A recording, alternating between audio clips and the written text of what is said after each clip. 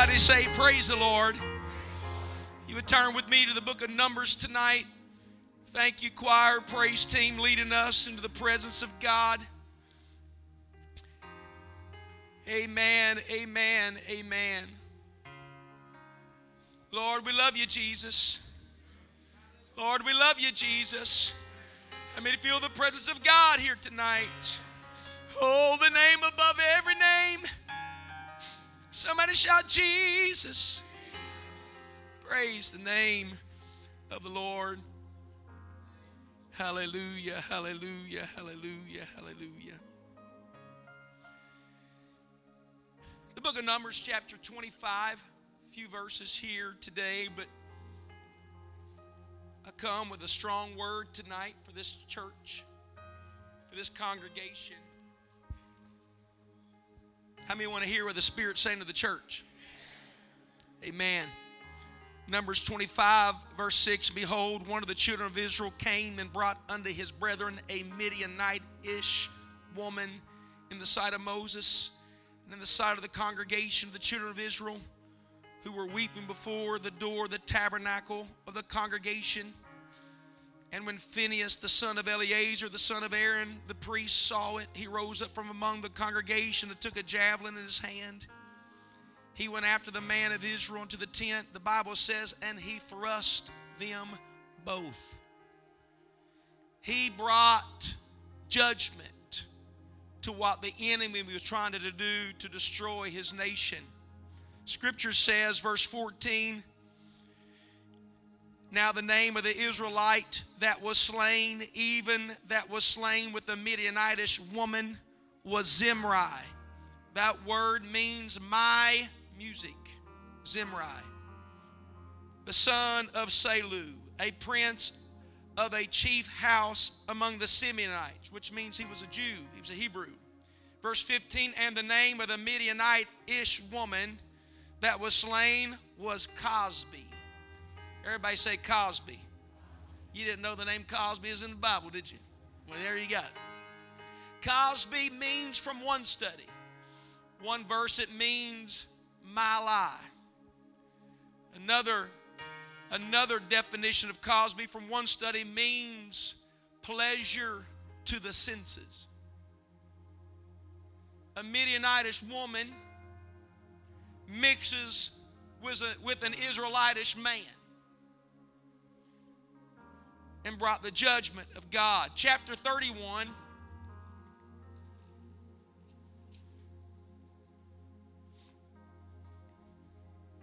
verse 15, and Moses said unto them, because they spared the Midianitish women when judgment came in the battle, have ye saved all the women alive?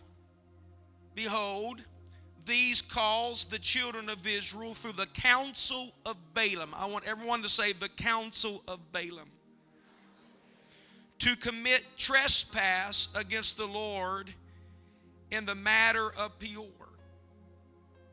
Balaam's counsel to Balak, the son of Peor, he gave them counsel on how to get God to bring judgment against his own people. He said to commit trespass against the Lord in the matter of Peor, and there was a plague among the congregation of the Lord. Now I want you to turn to the book of Revelation, if you will, chapter 2. Certainly in this message tonight. Revelation chapter 2. Let's look and see what it says. Verse 12, to the angel of the church in Pergamos. Everybody say the church. Now this is a Jesus name church. This is a book of Acts church. There's 7 churches in Asia. I believe that all of them represent different issues at different times we can have in the church in modern day. That's right. The 7 churches of Asia. Pergamos is the one I will preach about tonight. It said, these things saith he which hath the sharp sword with 2 edges. I know thy works, and where thou dwellest, even where Satan's seat is. He said, and thou holdest fast my name, and hast not denied my faith. in the midst of a gate of hell, you held on to truth. You held on to the name. Are y'all hearing what I'm saying? In the midst of Satan's seat, you didn't deny faith. And has not denied my faith, even in those days wherein Antipas was my faithful martyr, who was slain among you where Satan dwelleth. But I have a few things against thee. I'm glad you held on to the name. I'm glad you held on to faith when opposition was against you. I'm glad you've held on in the midst of Satan's seat. But I have a few things against thee, because thou hast there them that hold the doctrine of Balaam. Everybody say the doctrine of Balaam. Who taught Balak to cast a stumbling block before the children of Israel, to eat things sacrificed unto idols, and to commit fornication. So hast thou also them that hold the doctrine of the Nicolaitans, which thing I hate. 16, repent, or else I will come unto thee quickly, and I will fight against them with the sword of my mouth. God has dealt with me for this service this night. I'd like to preach to you about the doctrine of Balaam. The doctrine of Balaam. I want everyone to soul search. Lift your hands. Everybody in the room, I want you to soul search right now. In the name of the Lord Jesus Christ. Come on, all over the building, I want you to lift your hands to the Lord.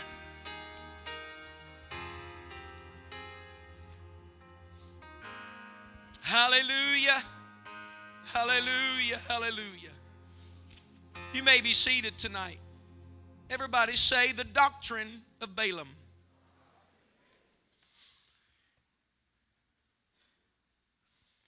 When you begin to study the story of Balaam, you find some interesting facts. He was a prophet of God. Balaam knew the Lord. But the Midianites were troubled because they knew that they could not conquer the children of Israel.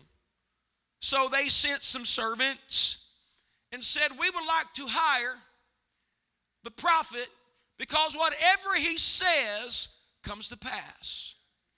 And so they sent to the prophet, and they sent with a large sum of money to try to buy the preacher, and said, the king Balak, there's Balak, and then there's Balaam, all right? Everybody say Balak. Balak, the king of the Midians, he sent word to the servants and tried to hire the preacher, the prophet, to come and curse the children of Israel who were encamped near them. How many know everywhere the children of Israel went, they conquered? They won. How many still believe there's power with God's people over the enemy? Amen. I'd like to say to this congregation that from the moment that mankind was created, God created him in his image.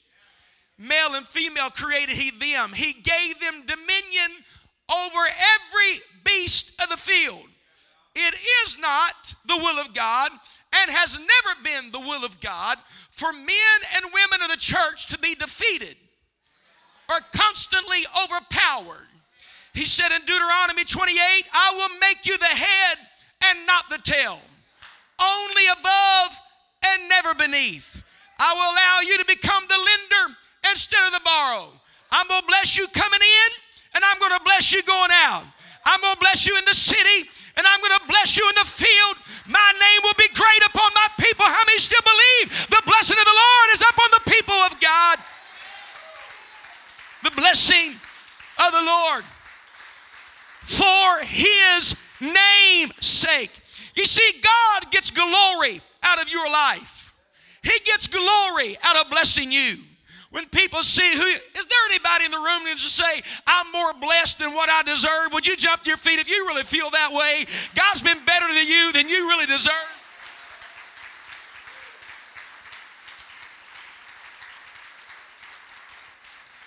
We should be so blessed that people want to live like us, and we should be so blessed that the devil fears us. Can you say amen? That is the will of God. He said, you'll be my people, I'll be your God. I'll go ahead of you. I'm going to run out the Canaanites and the Jebusites and the Hittites and the Amorites, and I'm going to run them all out ahead of you. I'll send the hornets ahead of you. Giants called Goliath can't stop you. Lions in the den can't eat Daniel. Fiery furnaces have no power over my people. Jericho walls have got to fall before you. Red seas have got to part beside you. Jordan rivers are going to stop flowing because of you. You know why? Because I am blessed of the Lord. If you feel that way, jump up and shout, I am blessed of God. I am blessed.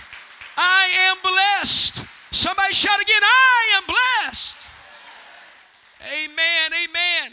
But there's a doctrine in Deuteronomy 28 that I would like you to look at today, in doctrine that we preach about in 28, that we talked about, the season of blessing, the code of blessing.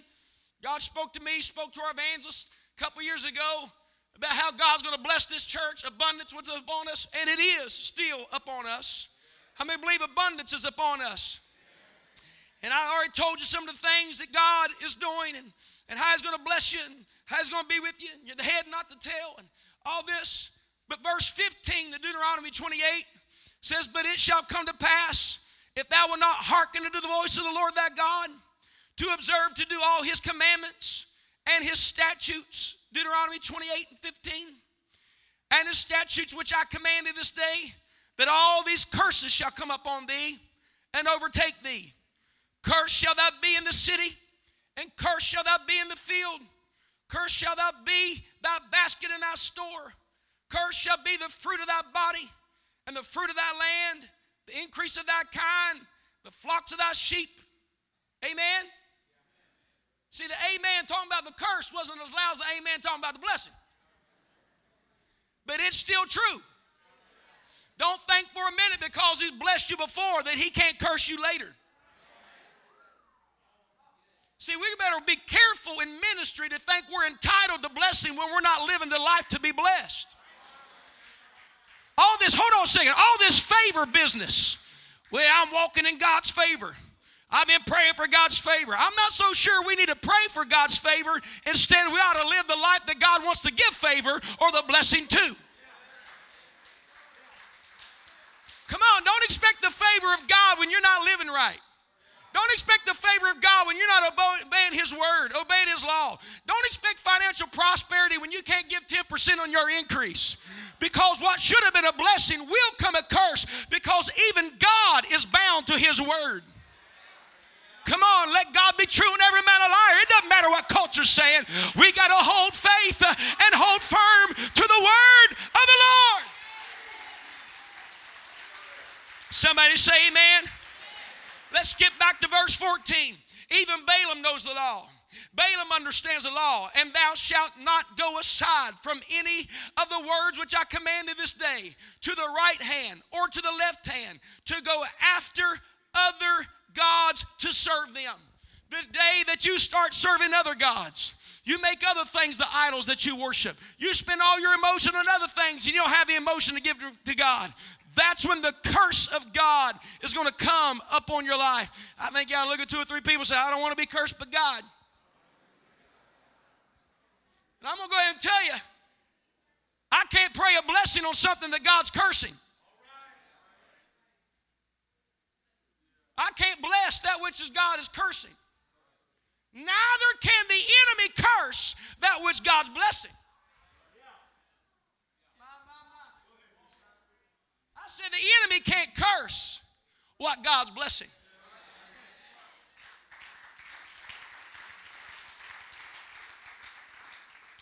So the story unfolds, and I thank God for the Deuteronomy 28 that I mentioned to you tonight. It also scares me to think that I could be cursed through disobedience to the Lord. How many believe that? Come on, that's a moral law. That doesn't change. Let's talk about grace for a minute. Don't turn God's grace into disgrace. Think you can live any way you want to and God still bless you. That's a lie from hell. I'm not going to beat around the bush tonight. I'm just going to preach truth to you. We need grace of God, but we don't need to turn His grace into disgrace. Well, He ought to bless me. Preacher, you ought to be glad I showed up tonight. No, it's a privilege to show up to the house of God. Come on, it's a privilege. Be seated for a moment. Listen to me to preach tonight. Balaam was hired by the king of Midian, the enemy of Israel. He is hiring Balaam, the prophet, to come and curse Israel. I think it's like 3 times that he sends, and he says, we are the servants of Balak. We've come to you, and we got a large sum we want to pay you for you to come and curse the children of Israel. He said, let me pray about it. Well, there's some things you don't have to pray about. You don't have to pray about dating somebody out of church. You don't have to pray about an adulterous relationship. You don't have to pray about watching R-rated movies. Boy, real quiet now because I hadn't talked about it in a while. You don't have to pray about listening to ungodly music. Well, let me search my heart, Pastor, and see if it's the Lord. No, if the Bible says it's sin, it's sin. Look at your neighbor and say, some things we don't have to pray about. So he goes to the Lord and said, Lord, Balak, you don't have to pray about gambling. I might as well stay here for a while. You don't have to pray about lottery tickets. You don't have to pray about going to the casino. Come on, am I preaching any holiness people in the building? You don't have to pray about sinning. It's already a no. It's already a no. Look at your neighbor and say, it's already a no. My. You already know what the answer is going to be. Well, let me pray about it. Lord, they've offered me some money to go up there and curse the people of God. What do you think? No! That's what I thought you was going to say. Not too long, they come back down. Servants again. Hey, Balaam, we come down a larger sum. Balak still wants to know, will you come? Let me pray about it. Hey, Lord, it's more this time. No! You already know it's a no before you ever turn it on. I'm going to tell you something else. You don't have to pray about whether to go to the movie theater or not. Hold on, I don't want you clapping because I said it. I want you to understand something. I don't go to the dump yard. I don't go to the salvage yard to go get cheeseburgers. I ain't going to the trash can, and it's unfiltered. Hold on, I'm going to teach you tonight because we've opened the door in the apostolic church that said, let's just leave it to the people. Somebody got to stand up. Hold on a second, I want you to listen to me. There's an atmosphere. You ever watch something that made you feel eerie and you turned it off?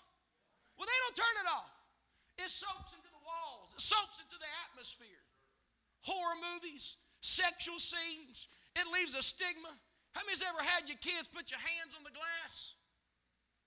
And they pull the hands, and you got to scrub that glass again because oil come off the hand. How many's ever put your face up against the glass, stuck your tongue out, and your mouth all crazy looking, you know what I'm talking about?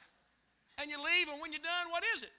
You're still there. You're gone, but there's still evidence that you were there. Listen, spirits come through this stuff, and it leaves a residue. I've never seen anybody that went into movie theaters that did not come out questioning holiness.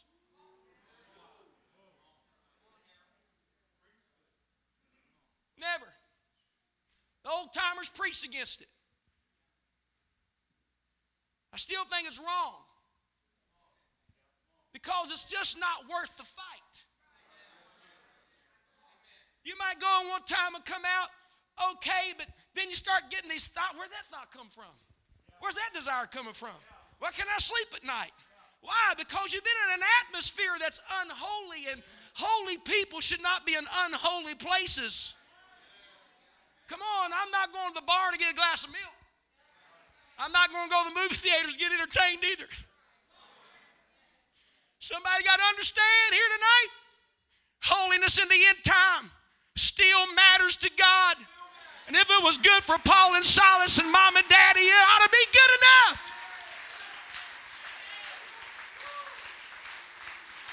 It ought to be good enough. Somebody say amen. Entertain somewhere where you can limit it, where you can guard it, where you can shut it off. And you need to shut it off. Watch what I'm preaching to you here tonight. And so they come back with a better sum and Balak's sermon. Hey, he still wants you to come and curse some people. Let me pray about it. He comes up, Lord, I'm just thinking, it's a pretty good opportunity. It's a king wanting my ministry. Go ahead and go, Balaam.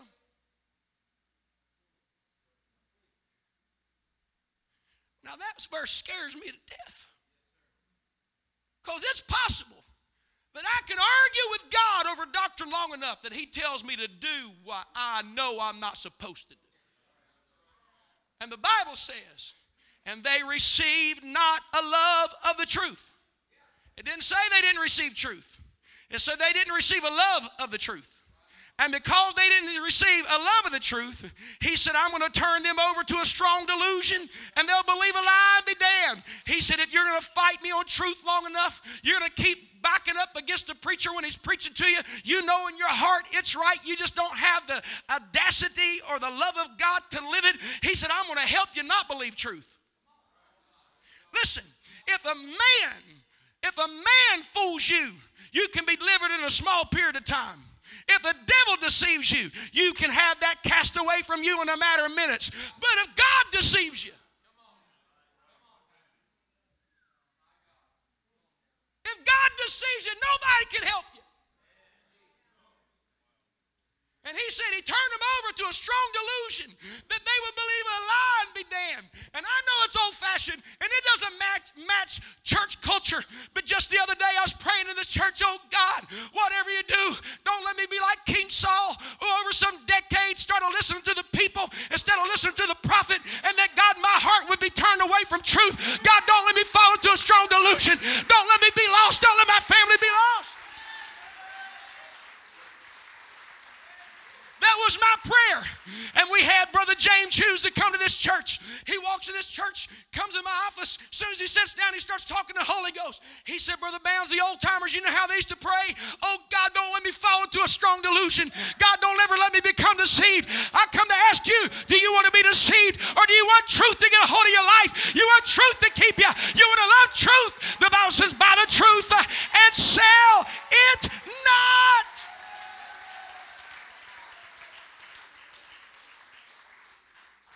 Go ahead, Balaam, go on. Just go on. Go ahead. You're on your way. Just go. Thank you, Lord. It feels so good to be in the will of God. He gets on his donkey, starts making his way to Midian. When he gets there, he's so blinded by his own lust, his own carnality, his own promotion in ministry. Gonna get to talk to the king. All of a sudden, Balaam can't see the angel of judgment with a sword drawn to kill him. And the donkey stops in a narrow place. And he kicks that, smites that, get me where I'm supposed to. Don't you halt and stop me. A little bit later, there's a more narrow place. The Bible talks about it being a vineyard. And the donkey that he's had a part of his life for a long time, read it in Scripture, leans against the wall and smashes his foot. He kicks that donkey. You get me where I'm supposed to be going. What are you doing stopping and halting? I got to get to my opportunity. Another time there's a more narrow place and the donkey falls down. Sort of rolls over on him. Honey, remember that horse that time we were riding horses and they got you the greenest horse and what they thought was the oldest horse? Didn't want anybody riding on it. It turned over and rolled over on her. They said, uh-oh, we forgot. That's the wrong horse.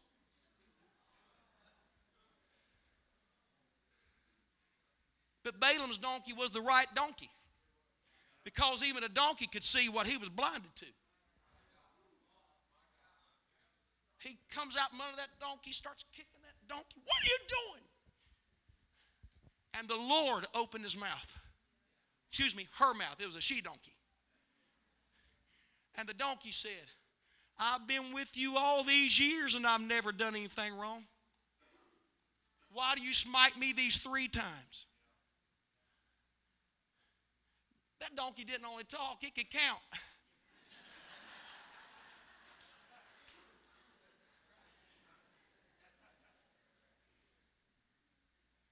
Read it.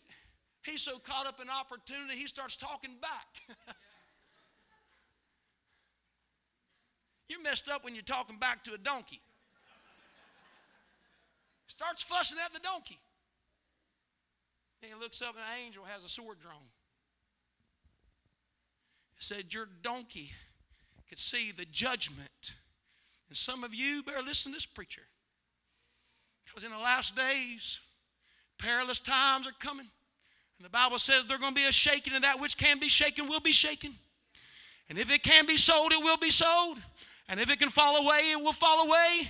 You hear me? If you've got a price on your eternity, the devil can match that price. I would say to somebody in this room, you ought to stand up and say, not for sale. Not for sale. I've got my foot on the rock. I'm not for sale. I'm not for sale. He said, I tell you, be seated. I'm going to let you go on. But don't you dare say anything but what I put in your mouth, Balaam. Don't just speak a word except what I put in your mouth. Balaam shows up. When Balak sees him, he's so excited. Because I can't stop these people that are blessed unless there's a curse on them.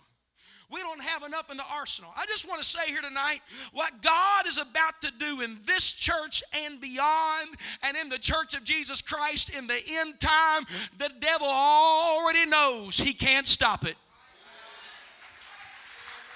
Come on, Jesus said it. The gates of hell shall not prevail. It cannot stop the church. It can't stop the church. Somebody shout, you can't stop what God's going to do. Amen. Somebody shout it again. You can't stop what God's about to do. See, the devil knows it. He knows that we're going into a harvest where every family will have a disciple in their family. He knows that every minister is going to have more people trying to take care of. I preached today at New Lex. Was so glad to be at that amazing church. Brother Tony got up and made a statement. I preached the message I preached this morning there about they had so many fish that broke the net. He said, I believe God's going to give us revival. It's going to be a broken net revival. A net breaking revival. Do you believe? It's going to be so big we can't fit them in this building. We're going to have to go to multiple services. That's what God's going to do. I'm telling you, it's what God's going to do. Still won't hold the crowd of what God's about to do. You see, the devil knows it. He knows he can't stop us. He knows he can't stop the people of God. Hold your little fingernail up and say, there's more power in my fingernail than the devil's got against me. You may be seated. He knows you're powerful. So he's got to figure out how to stop you by cursing you. Well, if we get the prophet up here and he can curse him, all right, let's go. Now look there. Look down in the valley, Balaam. There they are. Look at all those tents. The children of Israel. Moses, their leader. Look at all those millions of people scattered over the valley. Do your thing. Curse them. He said, I've already told you. I cannot say but what God puts in my mouth. You know what he does? Right there with Balak present, he builds an altar. Calls on the name of the Lord. Opens up his mouth. And God said, I'm going to bless all of them. Blessing and blessing and blessing and blessing and blessing and blessing and blessing. I'm going to bless them here and I'm going to bless them there. I'm going to do this for them. I'm going to do this. He's blessing them. And Balak's getting madder by the minute. He stopped and he said, I didn't bring you here to bless these people. I brought you here to curse them. I already told you and your servants. I can't bless. I can't curse what God's blessing. Well, come on over here a little bit. Yeah. He takes him to another peak on the mountain. Looks down over the valley. Sees all the people of God. He said, go ahead and curse them. Oh, he opens up his mouth. He starts prophesying and blessing and blessing, coming in and going out, all these amazing things. He's blessing them. Balak's madder. He's more mad than he was a while ago. He takes him to a third peak on the mountain. He looks down from a different angle and sees all these people. And here's the prophet looking down over the valley. When he looks down over that valley, he starts prophesying. And when he does this time, he starts prophesying the Christ to come. You read it. He starts talking about the future from hundreds and hundreds and hundreds of years away, thousands of years away. He starts prophesying of the coming Messiah, because God will always have a people that he's going to be blessing. Did you hear me? Come on, it's a perpetual blessing. This is something God wants in every family, every marriage, in every home. He wants to bless you. I said, God wants to bless you. Somebody say amen. Brother Nehemiah, I thought to myself, we ought to preach sometime. No matter how you look at me, I'm blessed. Doesn't matter which angle you come at me, he's going to bless me. The Bible says that Balak became furious, and they went to part ways. Come here, Balaam. Come here, Balaam. They went, I'm going to be the king. He's angry. He said, I already told you, give me all the silver, all the gold. I can't say but what God tells me to say. I can't curse him. And Balak goes to walk away, and Balaam says, whoa, whoa, whoa, whoa, whoa, whoa, whoa, whoa, whoa. Can't imagine myself coming up here all the way for nothing. I can't curse them, but I know a little bit about their God and how to get him to curse them. Let your women mix with their men and get them closer to eating and hanging out from the meat of the idols, satisfying their belly, not worshiping, just satisfying their belly with what comes off the altar of Baal, P-R. And let your men start hooking up with their women, and God will curse them himself. Probably shoves the money in his pocket, heads down the road. The Bible says that God hated Balaam. Became known in Scripture from Moses, the counsel of Balaam. But in Revelation, it shows up in the church, washed in the blood and filled with the Spirit. The church of Pergamos. And it's known that people in the church have accepted the doctrine of Balaam. You know what the doctrine of Balaam is? The doctrine of Balaam is just simply allowing among us and hanging out among us what we condemn in our heart. See, the danger is when Ish joins the church. Everybody say Ish. You ever anybody tell you they'll be there around 5-ish? You know what 5-ish means? They ain't coming at 5. I mean, it might be 45, 4:45. It might be 5:15. More likely it's going to get closer to 6. But ish means no absolute line. It's a blurred place. It's stuff like, I just don't think God really is that concerned about that. I just don't believe God would send me to hell for that. I just don't think it's that necessary. You better be careful. Because if we're not careful, we will allow Cosby to show up in the church. You know what Cosby is? Cosby is a daughter of the chief of Midian. And when she shows up, she's beautiful. And the guys can't take their eye off of her. She's beautiful. And she's just one representative of so many that moved into the camp that they couldn't, these harmless women that come in. And I ain't preaching about women. So I'm preaching about the tolerance of Balaam. And I'm talking about sensuality. And Proverbs 7 says, there was a strange woman which flattereth with her words. It said, come way to my house, and pulled a young man out of the father's house. The Bible says, and her house was the way to hell. You have to be very careful what you're happy about.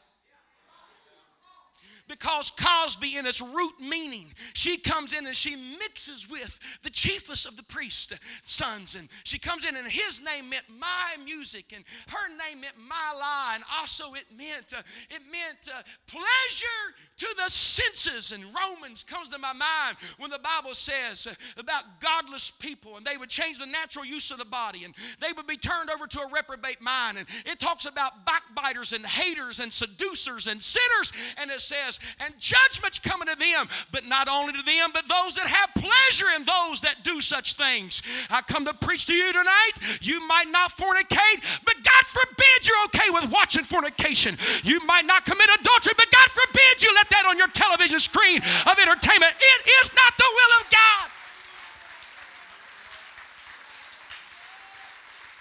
It is not the will of God to allow corruption, immorality, uncleanness into your life that causes your heart to be turned to the ways of the world. If you're not praying, you're dying. I'm going to say it again. If you're not praying, you're dying. If you're not reading your Bible consistently, you're malnourished. I'm going to tell you a good gauge. You may be seated. There's gauges in our life. How many's ever seen an oil light in your car? When your oil light comes on, where I come from, they call it a dummy light. How many's ever heard that? That means you ain't ever checked the oil. Come on, we got gauges in our cars. Low on fuel, the battery's low, the oil, whatever. We've got gauges in our vehicles getting us to our destination, but there are gauges in our life. When you haven't prayed for days, there's something wrong in your world. When you can no longer say, man, I can't wait for church on Sunday night. When Wednesday Bible study is no longer important. It's a gauge in your world that entertainment has now risen in your life. Everybody take your right hand and raise it just like this. When the level of entertainment rises in your world, the move of the Spirit decreases.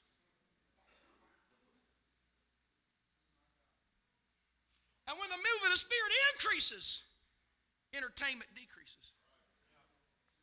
Now you understand why we're doing a media fast? Because we're spending our emotions on things that hate God. Young people, if the video game allows you to buy a prostitute, it shouldn't be in your house. Come on. Come on. Allows you to kill cops and all that stuff. You don't need that stuff in your house. You know what games I'm talking about. You don't need demons and witchcraft. My. We don't need sorceries and vampires and Walking Dead and shows to where there's homosexuality and immorality. I don't care how funny it is. If it shows the sensuality of homosexuality and adultery and fornication, why would you allow that in your house just because it's funny? It's sin. It is not the will of God. It's not the will of God. I said it's not the will of God. Come on, can I get a witness from somebody? Help me preach for a moment. It's not the will of God.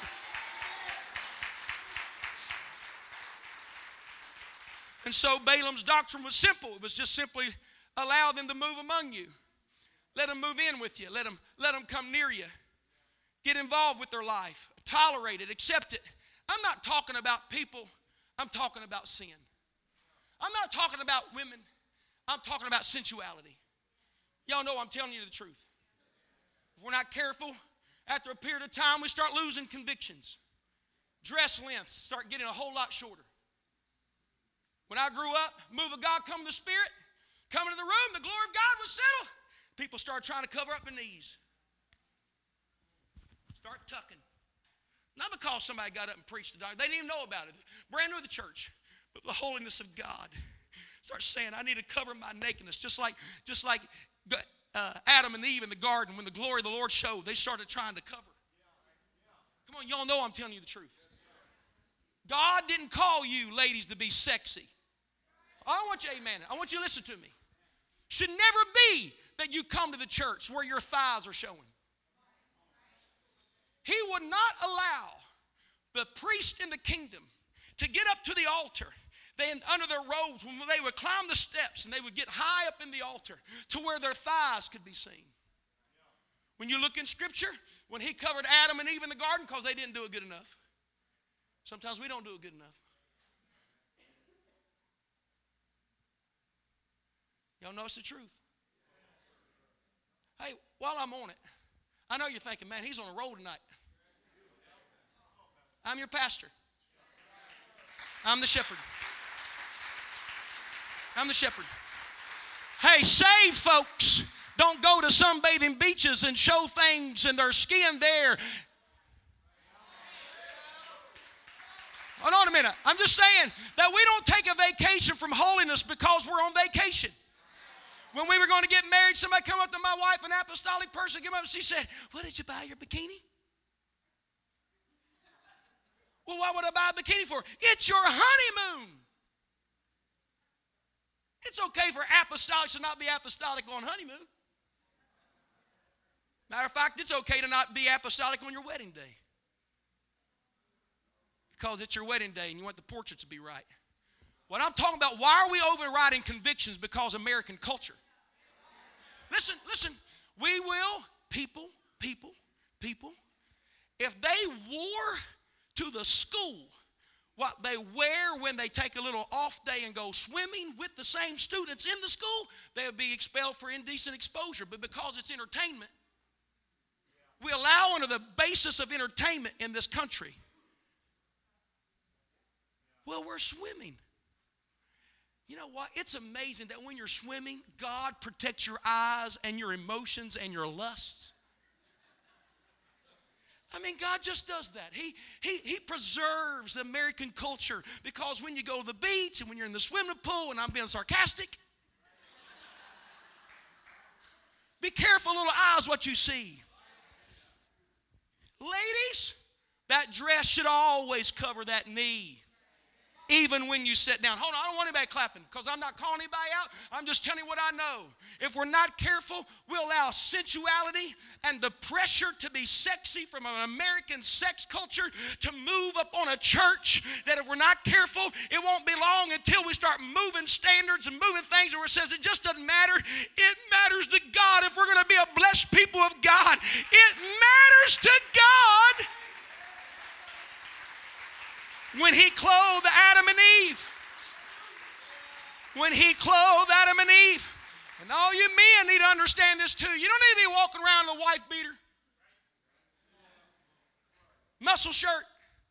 When he clothed Adam and Eve, he gave them an outfit that went from the neck with sleeves down to the knee or to the ankle on Adam and Eve. What I'm preaching to you, if we're not careful, we'll base what we want to look like on what we're entertained by. God didn't call us into this sanctuary to be sexy. He called us into this sanctuary to be holy, to represent the image of Christ. Amen. To be a godly example about who he is and who we are. Let the church say, amen. Balaam said, you can be seated. Balaam said, I can't curse them. But let me tell you how to get their God to curse them.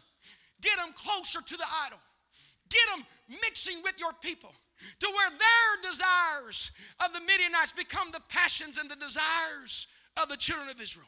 And it won't be long till they'll be worshiping your God. And God won't tolerate people spending their emotions and all their worship on something else. He won't do it. He'll curse them. So Cosby joins the church. Pleasure to the senses. I think I've hit the time clock tonight, but I'm not done.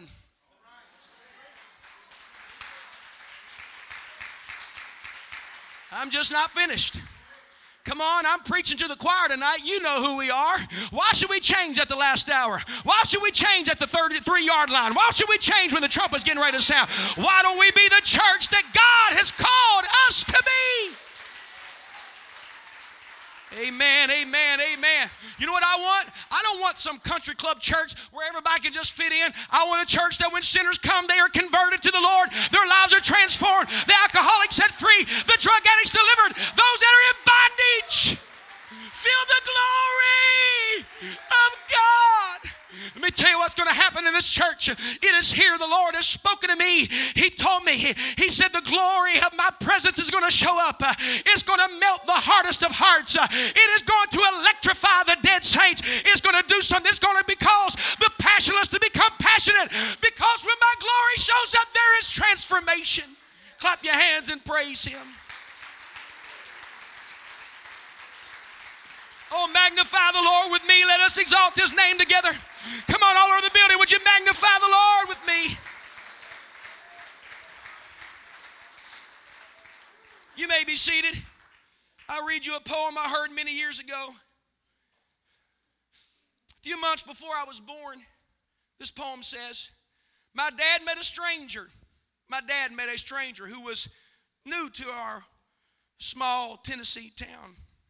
From the beginning, Dad was fascinated with this enchanting newcomer and soon invited him to live with our family. The stranger was quickly accepted and was around to welcome me into the world a few months later. As I grew up, I never questioned his place in our family. Mom taught me to love the Word of God. Dad taught me to obey it. But the stranger was our storyteller. He could weave the most fascinating tales. Adventures and mysteries and comedies were daily conversations.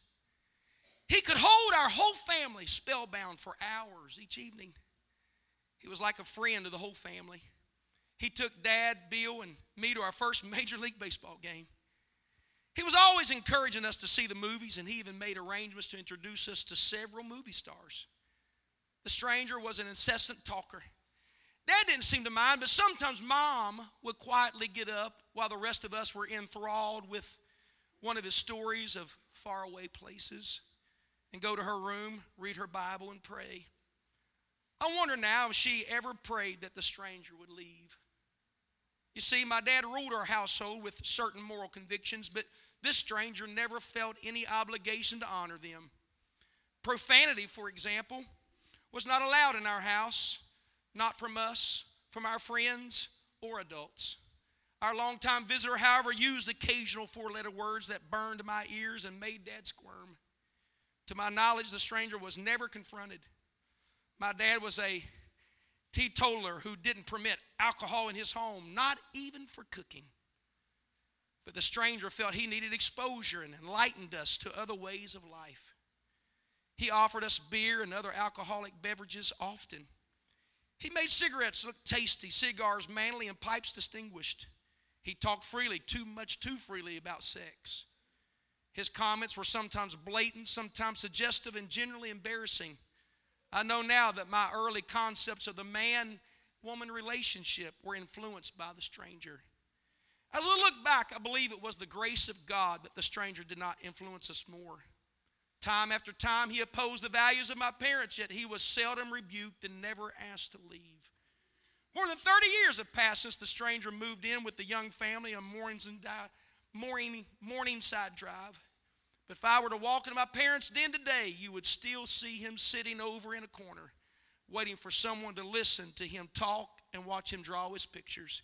His name, we always called him TV.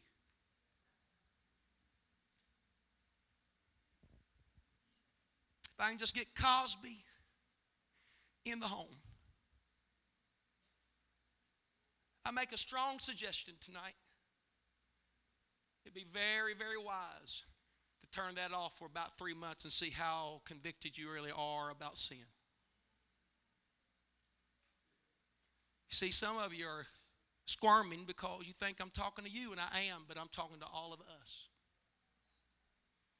Because if we're not careful, we become desensitized to what used to bother us.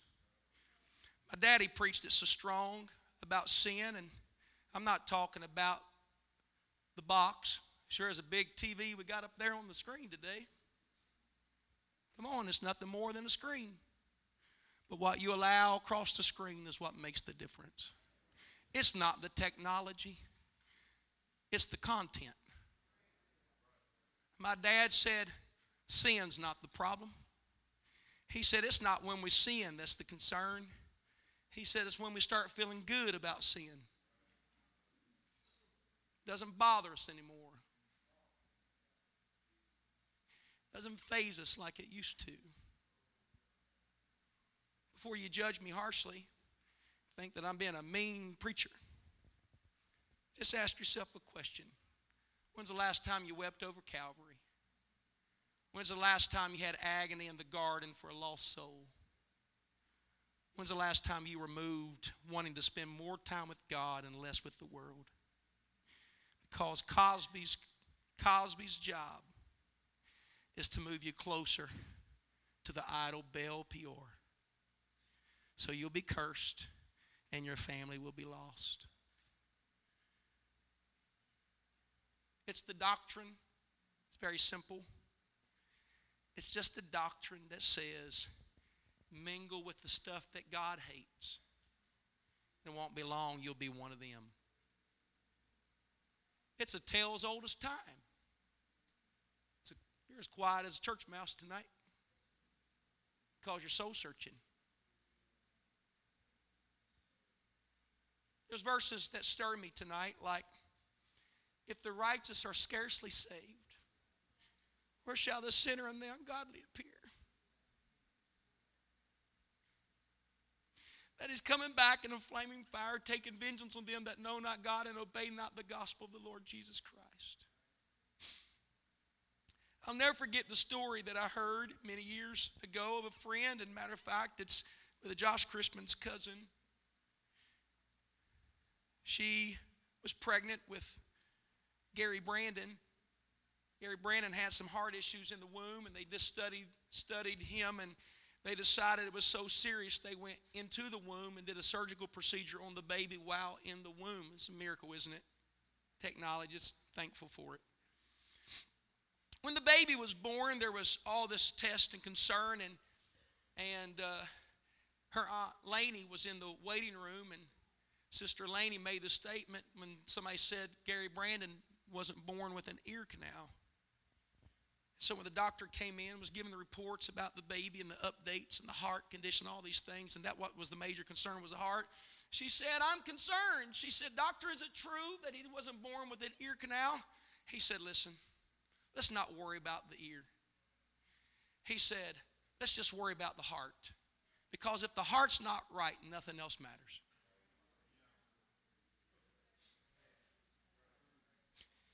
I haven't come to preach Cosby out of the church. I come to get Cosby out of your heart.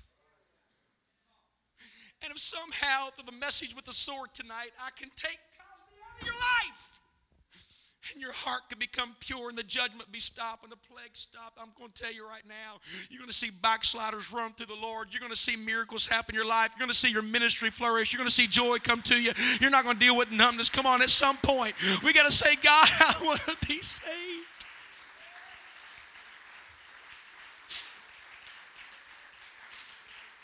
I'd hope tonight that somebody saved would repent. I'm not preaching to sinners. I'm not preaching to lost people. I'm preaching to the blessed people that the enemy wants to get God to curse. I come to tell you, don't be like the world. Don't love the world. If you love the world, the love of the Father is not in you. Don't love the world. Don't love what they love. Hear your pastor tonight. Be not conformed to this world or identify with this world. Come out from among them and be ye separate, saith the Lord, and touch not the unclean thing, because Jesus is coming. There's nothing worth your soul. There's no video game. There's no movie. There's no lifestyle. And there's no person worth going to hell over. I wish there was somebody in this room that said, I'm not going to go to hell. I want to be saved above all else. I want to be right with God. I want to be right with God. I want to be right with God.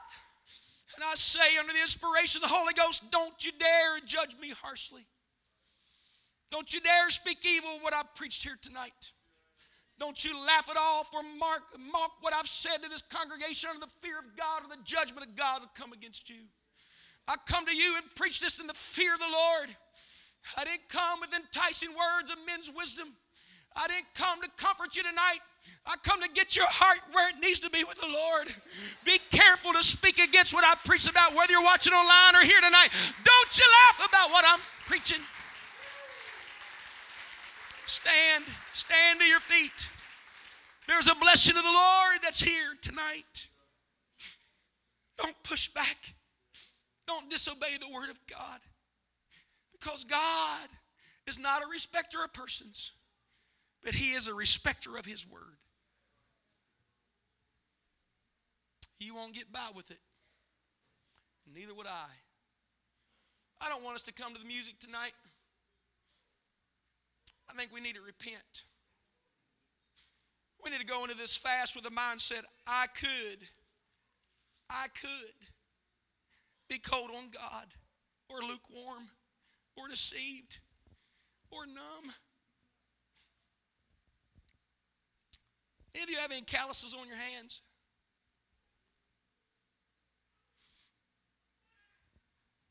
It wasn't always callous, Brother Craig.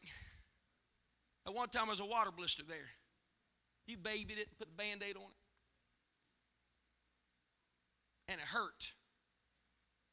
You see, but after enough pain in the same place, enough times, what used to hurt you becomes numb. Over the years, I've had different people tell me that I preach to make statements like this. Your preaching used to affect me, but it doesn't bother me anymore. When you used to preach, I'd feel convicted, but I can sit through a whole sermon. I don't cry anymore. I don't feel bad anymore.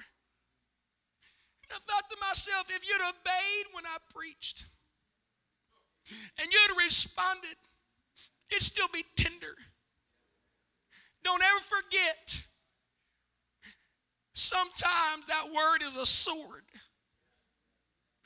And sometimes God asks the preacher to get the sword out and cut away from you things that are killing you. For some in this room, and I can feel it, some got angry tonight. Truth of the matter is, you'll stand in judgment for it, but I didn't come to preach to you. You're angry at me tonight? I'm not even preaching to you. I come to preach to the believer. I come to preach to the hungry. So mock me and scoff me, but I'm not changing what I believe. Because the crowd that's about to come in here, they're tired of sensuality, they're tired of sex, they're tired of loose living, they're tired of drugs, they're tired of witchcraft, they're tired of perversion. They want holiness. They want to be right with God. So I say we get ready for the greatest harvest and the greatest revival that we've ever seen in the church. Would you clap your hands and praise him? Hallelujah! Hallelujah! Come on, praise him in this building. Hallelujah! Hallelujah! So young people, I ask you in the fear of God, if Jesus came tonight, would you go? And I ask this church in the fear of God, if the Lord came by midnight, would you make it? If God came this evening, would you go? And people watching by way of the web, and you could have been here, but decided to stay home for yourself. Better be careful to miss assembling yourself together. It's different than watching live stream. You can't assemble yourself together. And I understand if you're sick and you couldn't make it and you're out of town, you're in another country. I'm not preaching about that to you. But if you can be with the people of God, do not settle for live stream instead of assembling in the people with the people of God. It's not a substitute. It's not a substitute. We need the church. We need a solemn assembly. We need people that love God. Anybody in this room feeling that you love God today? Lift your hands in the air and tell the Lord, I need thee. Oh, I need thee. Oh, I need thee. Oh, I need thee.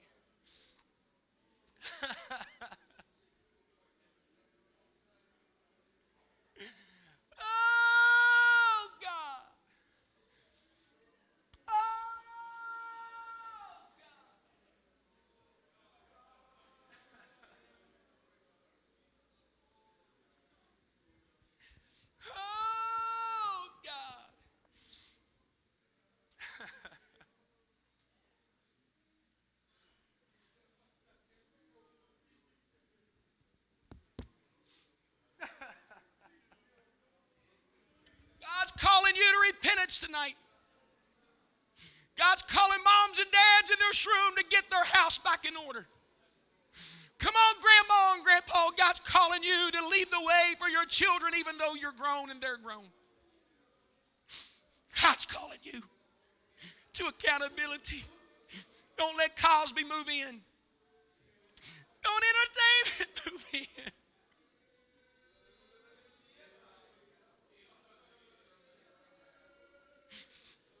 Come on, there's a call of repentance. Come on, Mama. Come on, Daddy. I don't want to be lost. I don't want to be lost.